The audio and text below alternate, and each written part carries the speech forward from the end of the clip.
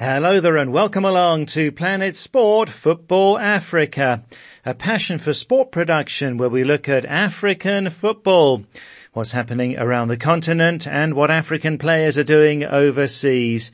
I'm Steve Vickers in Harare, Zimbabwe, joined by Ida Waringa in Nairobi, Kenya, and by Stuart Weir in the UK.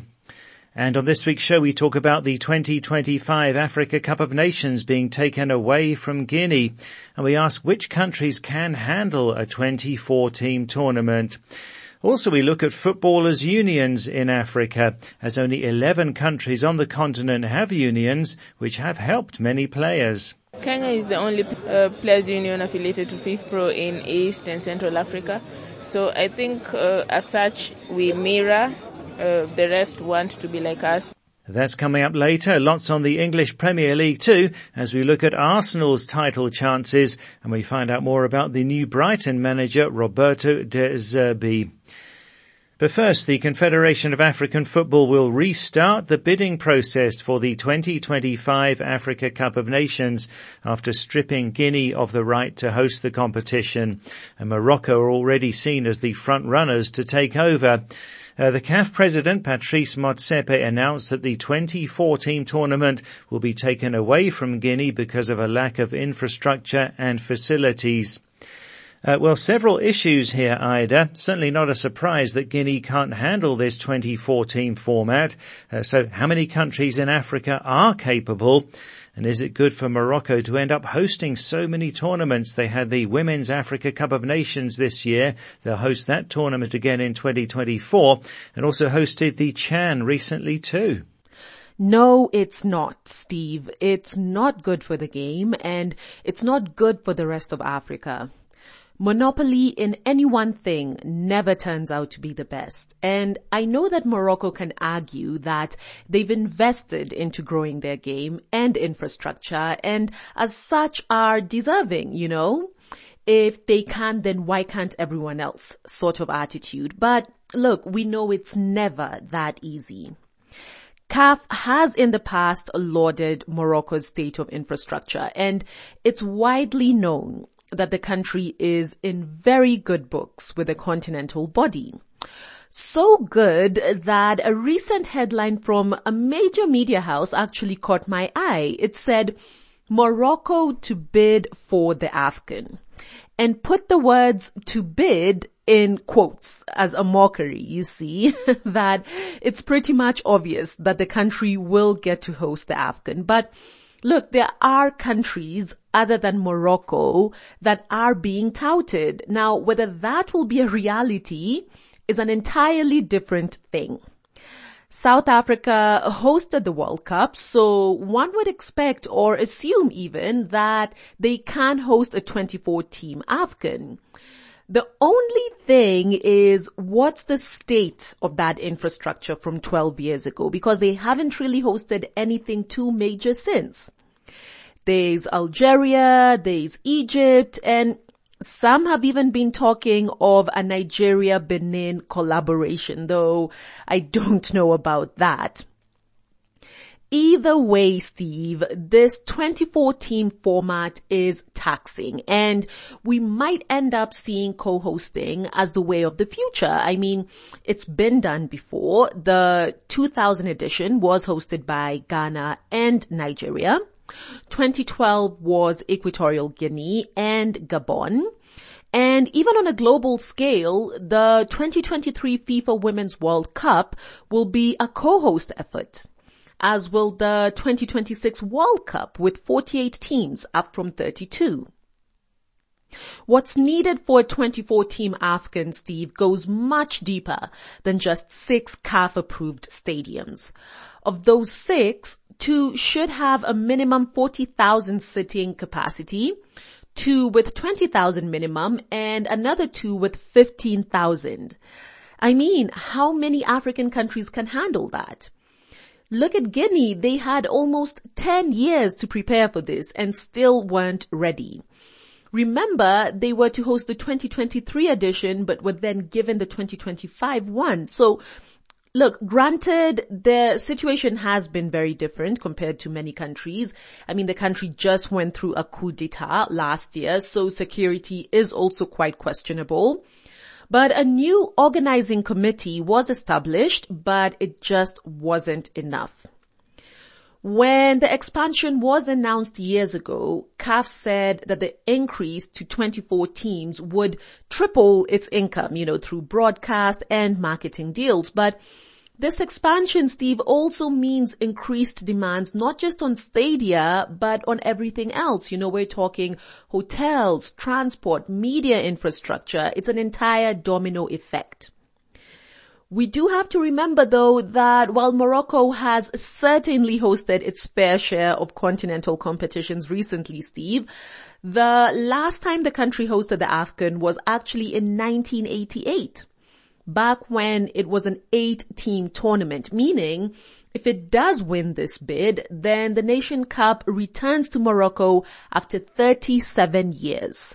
Oh wow, so overdue in that sense then. Thanks, Ida. Meanwhile, the draw has been made for the 2022 African Nations Championship, which takes place in January and February next year in Algeria. This is the tournament for the home-based players only. In Group A, the host Algeria will be up against 2014 winners Libya, Ethiopia and Mozambique. Group B has two-time champions DR Congo, Uganda, Ivory Coast and Senegal. Group C has the defending champions Morocco, Sudan, Madagascar and Ghana. Group D and E have 3 teams each, so in Group D there's Mali, Angola and Mauritania, and Group E has Cameroon, Congo and Niger. So kicking off early next year, the 2022 African Nations Championship. Well, next here on Planet Sport Football Africa, show brought to you by Passion for Sport, to players' unions. Now, last weekend I was at Victoria Falls here in Zimbabwe for a FIFA Pro Africa conference. FIFA Pro is the global organisation that represents footballers and sets up footballers' unions. I was one of the guest speakers there and had a great time. We had players' union representatives from Zimbabwe, South Africa, Egypt, DR Congo, Kenya, Morocco, Botswana, Cameroon, Ghana and Zambia. Now globally, 66 countries have footballers' unions. In Africa, 11 countries have footballers' unions. Well, Terry Ouko is a former Kenya women's national team player. She was in the squad that qualified for the 2016 Women's AFCON. She's now head of communications at the Kenyan Players' Union and a board member of FIFA Pro Africa. Kenya is the only players' union affiliated to FIFA Pro in East and Central Africa. So I think as such we mirror the rest want to be like us because they see how we champion for the rights of players, and it's even better that now most of the players in the neighboring countries also come to us for advice. During the WAFCON we were able to talk to teams that were present there like Burundi, Senegal. So many players from other countries now want to know how FIFA works and how they can join the union. So I think that's a good step, being that we were there first and now we can show them the way. And what are some of the issues that you are busy with in the Players' Union in Kenya? Most of the issues have been around contracts, because most players are not aware that if your contract is not honored or if the club does not pay you, then you can leave the club as a free agent after 3 months. So most of the players have been suffering because of lack of knowledge. So what we are doing right now is just player education and trying to sensitize them on how contracts work. You are not a slave to a club just because you signed a contract and you're not being paid. You can leave, you can terminate your contract, and after 14 days, if they don't respond, you're free to go. So such information is lacking. Players do not know their rights. So for us, it's just about advocacy and player education in order for them to know the nitty-gritties, their rights, what is expected of them when they're in the club, how they should respect the code of conduct and all stuff like that. And what are some of your other notable achievements? What we've achieved so far is the championing for the maternity policy, the one that has the recently unveiled maternity policy by FIFA and FIFA Pro. And also we advocate mainly for menstrual health hygiene, because it's also an area that female footballers especially go through, but they do not really speak out. So apart from that, we are also vocal on the cases of abuse. We've partnered with an organization, Crew, that is very supportive in terms of the judicial system when the players are violated sexually, be it physically, because some of them, if it's physical violence, they don't look at it as violence really until it's sexual violence. But now we've educated them on different forms of violence. And could you highlight some of the things that a footballers' union in Africa can't do? Because some football fans think that a union should be looking after retired players, legends and so on, but that just doesn't work, does it? Yeah, actually it's a problem even in Kenya, where former footballers think that the football union is responsible for making their lives comfortable and such like stuff. The grants that the football union gets cannot be enough to cushion all the former footballers. So what they should know is that in as much as the footballers union can champion for their rights and stuff like that, and also help in advocating for their welfare, they cannot all be looked after in terms of maybe being given stipends, or like during COVID we could get requests like, can you give us food portions and stuff like that. It's not realistic, it's not sustainable, it's not the core mandate of the organization. What the organization does is just champion for your welfare. Even the current players, there's only much we can do. All we do is ensure your club, your employers take good care of you, but it's not like we take care of the player ourselves. We're just like their mouthpiece. I was talking there to Terry Ouko, former Kenya national women's team player, head of communications now at the Kenya Players Union and a board member of FIFA Pro Africa. She mentioned there the FIFA maternity policy, that's of 2020, where clubs are unable now to terminate the contract of a player on the basis of their pregnancy. Well, also at this conference at Victoria Falls, I spoke to Mohamed Magheb. He's the administrative director for Egypt's Players Union, which started back in 2001.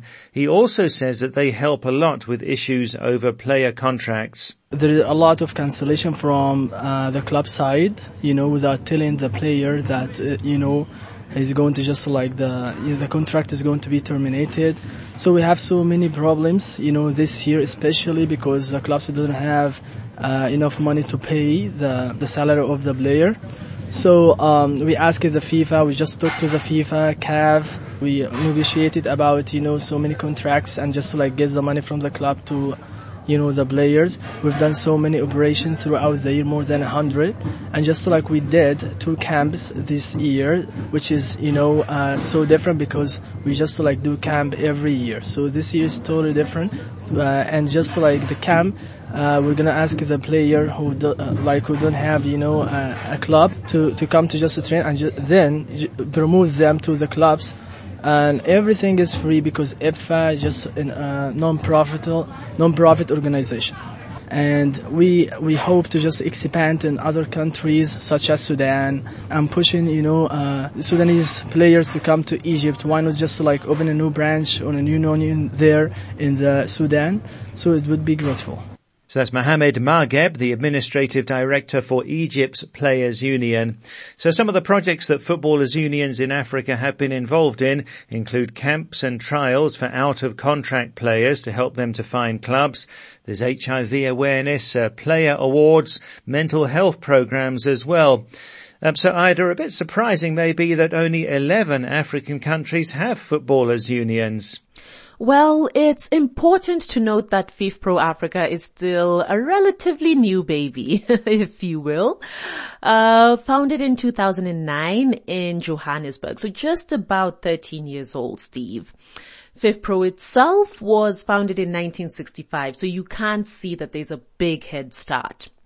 Now, with that said, FIFA Pro Africa does emphasize the importance of going for quality over quantity. So in essence, they'd rather have 11 members that tick the criteria as opposed to, say, 30 who don't, And diversity is also something slowly starting to take shape in the organization. Terry there is the second woman on the governing body of FIFPro Africa, alongside Khadija Timera. But there is a lot to be done for player welfare, Steve. Club licensing now being taken seriously is at least just one step, because clubs will be obliged to honor contracts. And that is something we've seen is a big problem in the continent, as both Terry and Mo have mentioned. Glad as well that the 2020 FIFA maternity policy is also taking shape. Now, players are given 3.5 months maternity leave, Steve, and they must be paid at least 2/3 of their salary by their clubs. Clubs should not let their players go for getting pregnant, which is something that we have seen happen to women across different sports, even with sponsors letting them go. Indeed, yes, thanks Ida. So these footballers' unions are doing a lot for the causes of players around Africa. Well, this is Planet Sport Football Africa, brought to you by Passion for Sport. Still to come, Stuart on the new Brighton manager. Let's go to social media now. Last week we asked, is the Harry Maguire criticism fair? Maguire is one of the most criticised players in world football at the moment, both by Manchester United fans and by England fans. He was dropped from the United team and had a Nations League shocker against Germany recently. Now, Maguire was the world's most expensive defender when he joined United in 2018. So we asked, is the criticism of him fair, and should he be in England's World Cup team? We start in Nigeria with prospect Victor Nya Jr., who says he hasn't lived up to expectations since his arrival from Leicester. A lot of blunders have been committed by a player who cost £80 million. Meek Mill in Sierra Leone says, I want Maguire to be dropped from the England squad ahead of the World Cup. And King Ham in Kenya says he will cost his England teammates. Then Thierry in Cameroon says, I think Harry Maguire deserves all the criticism he's getting from the media. His performance says it all. For example, his last game for England, which was against Germany, there were 2 goals conceded by England which were his fault, and that was very clear to see, says Thierry. The same with Manchester United. How do you explain that in the first 2 games of the season, United conceded 6 goals with his presence at the back? In the next 4 in his absence, they conceded 2 and recorded 4 victories. The criticism he gets is just what he deserves, says Thierry. And while many others had harsh words for Maguire, a lot of people were very sympathetic. Fresh Godwin in Nigeria says this guy must be going through a lot of emotional and psychological trauma by now. Nice in Cameroon says he just needs some time to come back to his best. He's not the only player out of form. And Ustaz Mubarak Lampard in Ghana says Maguire needs encouragement now. I feel very sad for his bad performance these days, but we shouldn't use his poor performance now to judge him because he wasn't bad when he arrived at Manchester United. Anointed in Malawi says people expect much from Harry, thereby putting more pressure on him. All in all, Harry is a good defender, says Anointed. And in the Gambia, Belong Badgie says despite those costly errors, he's not an average player. Those errors were not intentional. I think he should be given a place in the England World Cup squad. Also, Man United should rethink their decision to drop him and give him more playing time, says Belong. Mr. Colley in the Gambia says he was one of my favourites when he played for Leicester, but his performance has dropped at Manchester United. He did well at the Euros last year. Gareth Southgate, the England manager, might still select him for the World Cup, says Mr. Colley. Mr. Saura in Botswana says he's the best in the back line, but the errors he makes leads fans to criticise him, but he is one of the best defenders. And Ola Jire Tunde in Nigeria says Harry isn't a flop. In fact, he's the only one in the Manchester United squad last season with the courage when others left him humiliated. I think he needs the help of a psychologist to help to revive his career. Maguire tries to stop strikers when others stay out and they leave him to take the blame, says Ola Jire. And finally, Manfred Altamira Hausiku in Namibia says what people are doing to him is just too much. We must know that no one is perfect. His form isn't the best at the moment, but he will change with time, says Manfred. Well, thanks so much for all of those comments. Always really great to hear from you. This week we're asking, can Thomas Partey help the Gunners to win the title? The Ghana midfielder scored a great goal for Arsenal last weekend in the win over Tottenham that keeps the Gunners on top of the table. Partey's been impressing since coming back from injury. So how good do you think he is? And can he maybe help Arsenal to win the league? You can post a comment on our Facebook page, that's Planet Sport Football Africa, or you can send us a WhatsApp to +44 7955 232 780. That's +44 7955 232 780. Can Thomas Partey help the Gunners to win the title? Well, now let's go to our European football expert, Stuart Weir in the UK. It's Arsenal-Liverpool, the big game this weekend. That's on Sunday. And last weekend, Arsenal dominated the North London derby. They remain on top.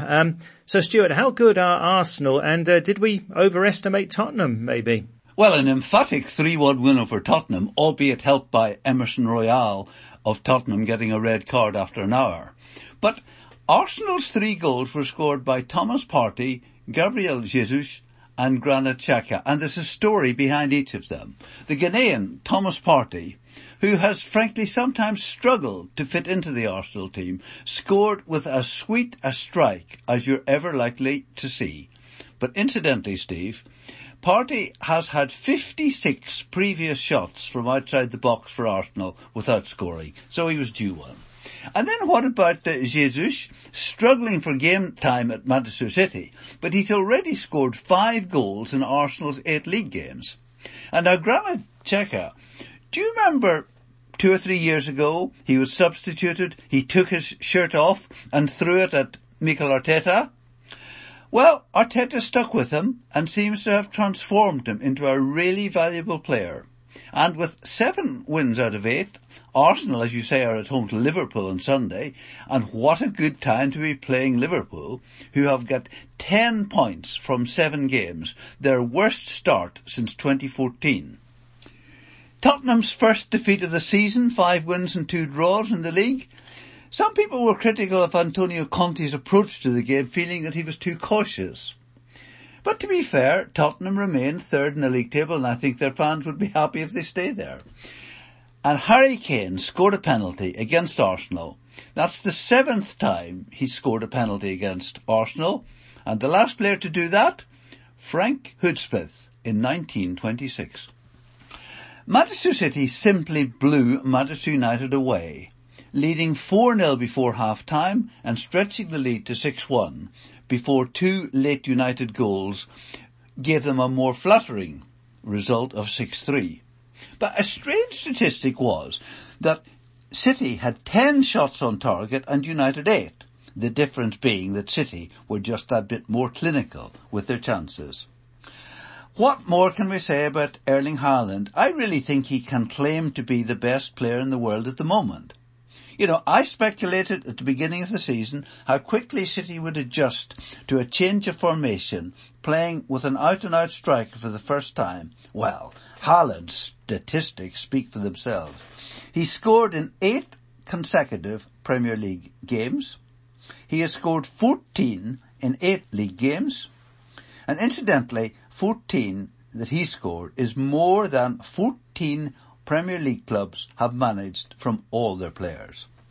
Haaland has scored 3 hat-tricks in 8 games. The next quickest to 3 hat-tricks in the Premier League was Michael Owen, who needed 48 games. Haaland had 8. For me, the biggest mystery of Manchester United is signing an experienced Brazilian international, multiple Champions League winner, Casemiro, a defensive midfield player, and then not picking him. He has yet to start a game, and in total he's played 86 minutes in 4 substitute appearances.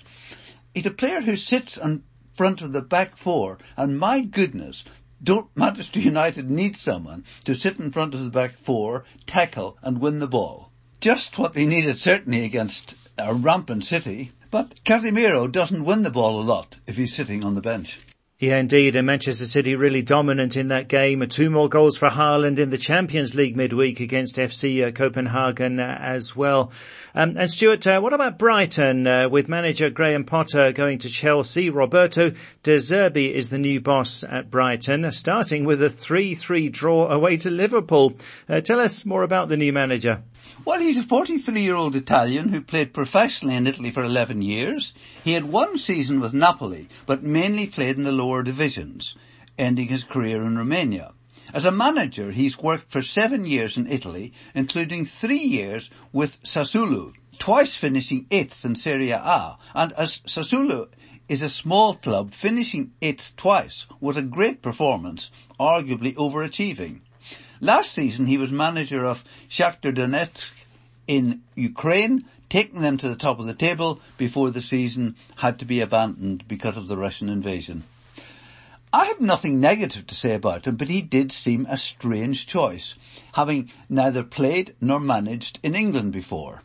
Apparently he knows Pep Guardiola and sought his advice, and he's quoted as saying, "Pep told me good things about Brighton, and he told me that if I needed any help, he'd be happy to help me, except when they were playing Manchester City." One potential problem is language. The Italian needed to use an interpreter for his initial news conference as Brighton manager, and that could prove a challenge when trying to get his message across to the new players. But he has some experience of that in Ukraine. At Shakhtar, I'm told that he had 2 interpreters, one for Italian into Ukrainian, for the Ukrainian players, and one for Italian to Portuguese for the Brazilian players. And Brighton, incidentally, have Spanish, Polish, Dutch, French, Japanese and German-speaking players. So he may have his work cut out. Well, he almost started with a win away to Liverpool, with Brighton leading 2-0 before having to settle for a draw. But that keeps Brighton in 4th in the table. And their next game is at home to Tottenham. That'll be an interesting one. Yeah, it will. And Stuart, the sackings continue. The latest manager to be fired, Bruno Lage at Wolves. Yeah, when Wolves lost to West Ham last weekend, they slipped into the bottom 3, and that was enough for the club to dispense with Bruno Lage. The 46-year-old Portuguese manager had been in charge for just 1 season and the 8 games of this season. Last season, Wolves finished 10th, which I think was quite respectable, but this season they've only won once in 8 games. Lage was appointed when Wolves, rather surprisingly, last summer, parted company with Nuno. Nuno had been there for 4 years, taking them into the Premier League and finished 7th and 13th. Steve, I hope the new manager, whoever he is, can speak Portuguese, as 8 of the team which played against West Ham on Saturday are Portuguese. I just think it's such a strange situation to have 2 Portuguese managers for 5 years who between them have assembled a largely Portuguese squad, and then suddenly you need to appoint a new manager. We talked last week about the appointment of Slaven Bilic at Watford. Well, in his first game, Watford beat Stoke 4-0, helped by 3 African goals. Senegalese Ismaila Sarr, the Ivorian Vakun Bayo, and Ken Sema. Well, he's Swedish, but his parents are Congolese, so I'm going to count him. So Bilic was very thankful to his Africans in that game. But then, midweek, they lost at home to Swansea City, although Sarr did score again. Graham Potter had a long wait for his first game in charge of Chelsea, and they won, but only just. Crystal Palace took the lead, but then Pierre-Emerick Aubameyang marked his return to the Premier League with a goal. The winner came from Conor Gallagher, who spent last season on loan at Crystal Palace, and the goal came in the 90th minute. But many people regard Chelsea as a bit unlucky, as the Chelsea captain Thiago Silva deliberately handled the ball to stop a Palace goal-scoring opportunity and only got a yellow card. Bit of controversy there. Indeed, and Pierre-Emerick Aubameyang scoring again midweek in the Champions League, promising start for him at Chelsea. Well, thanks a lot, Stuart. That's it for the show for this week. So from me, Steve Vickers in Harare, from Ida Waringa in Nairobi, and from Stuart Weir in the UK, thanks a lot for listening, and Planet Sport Football Africa is a passion for sport production.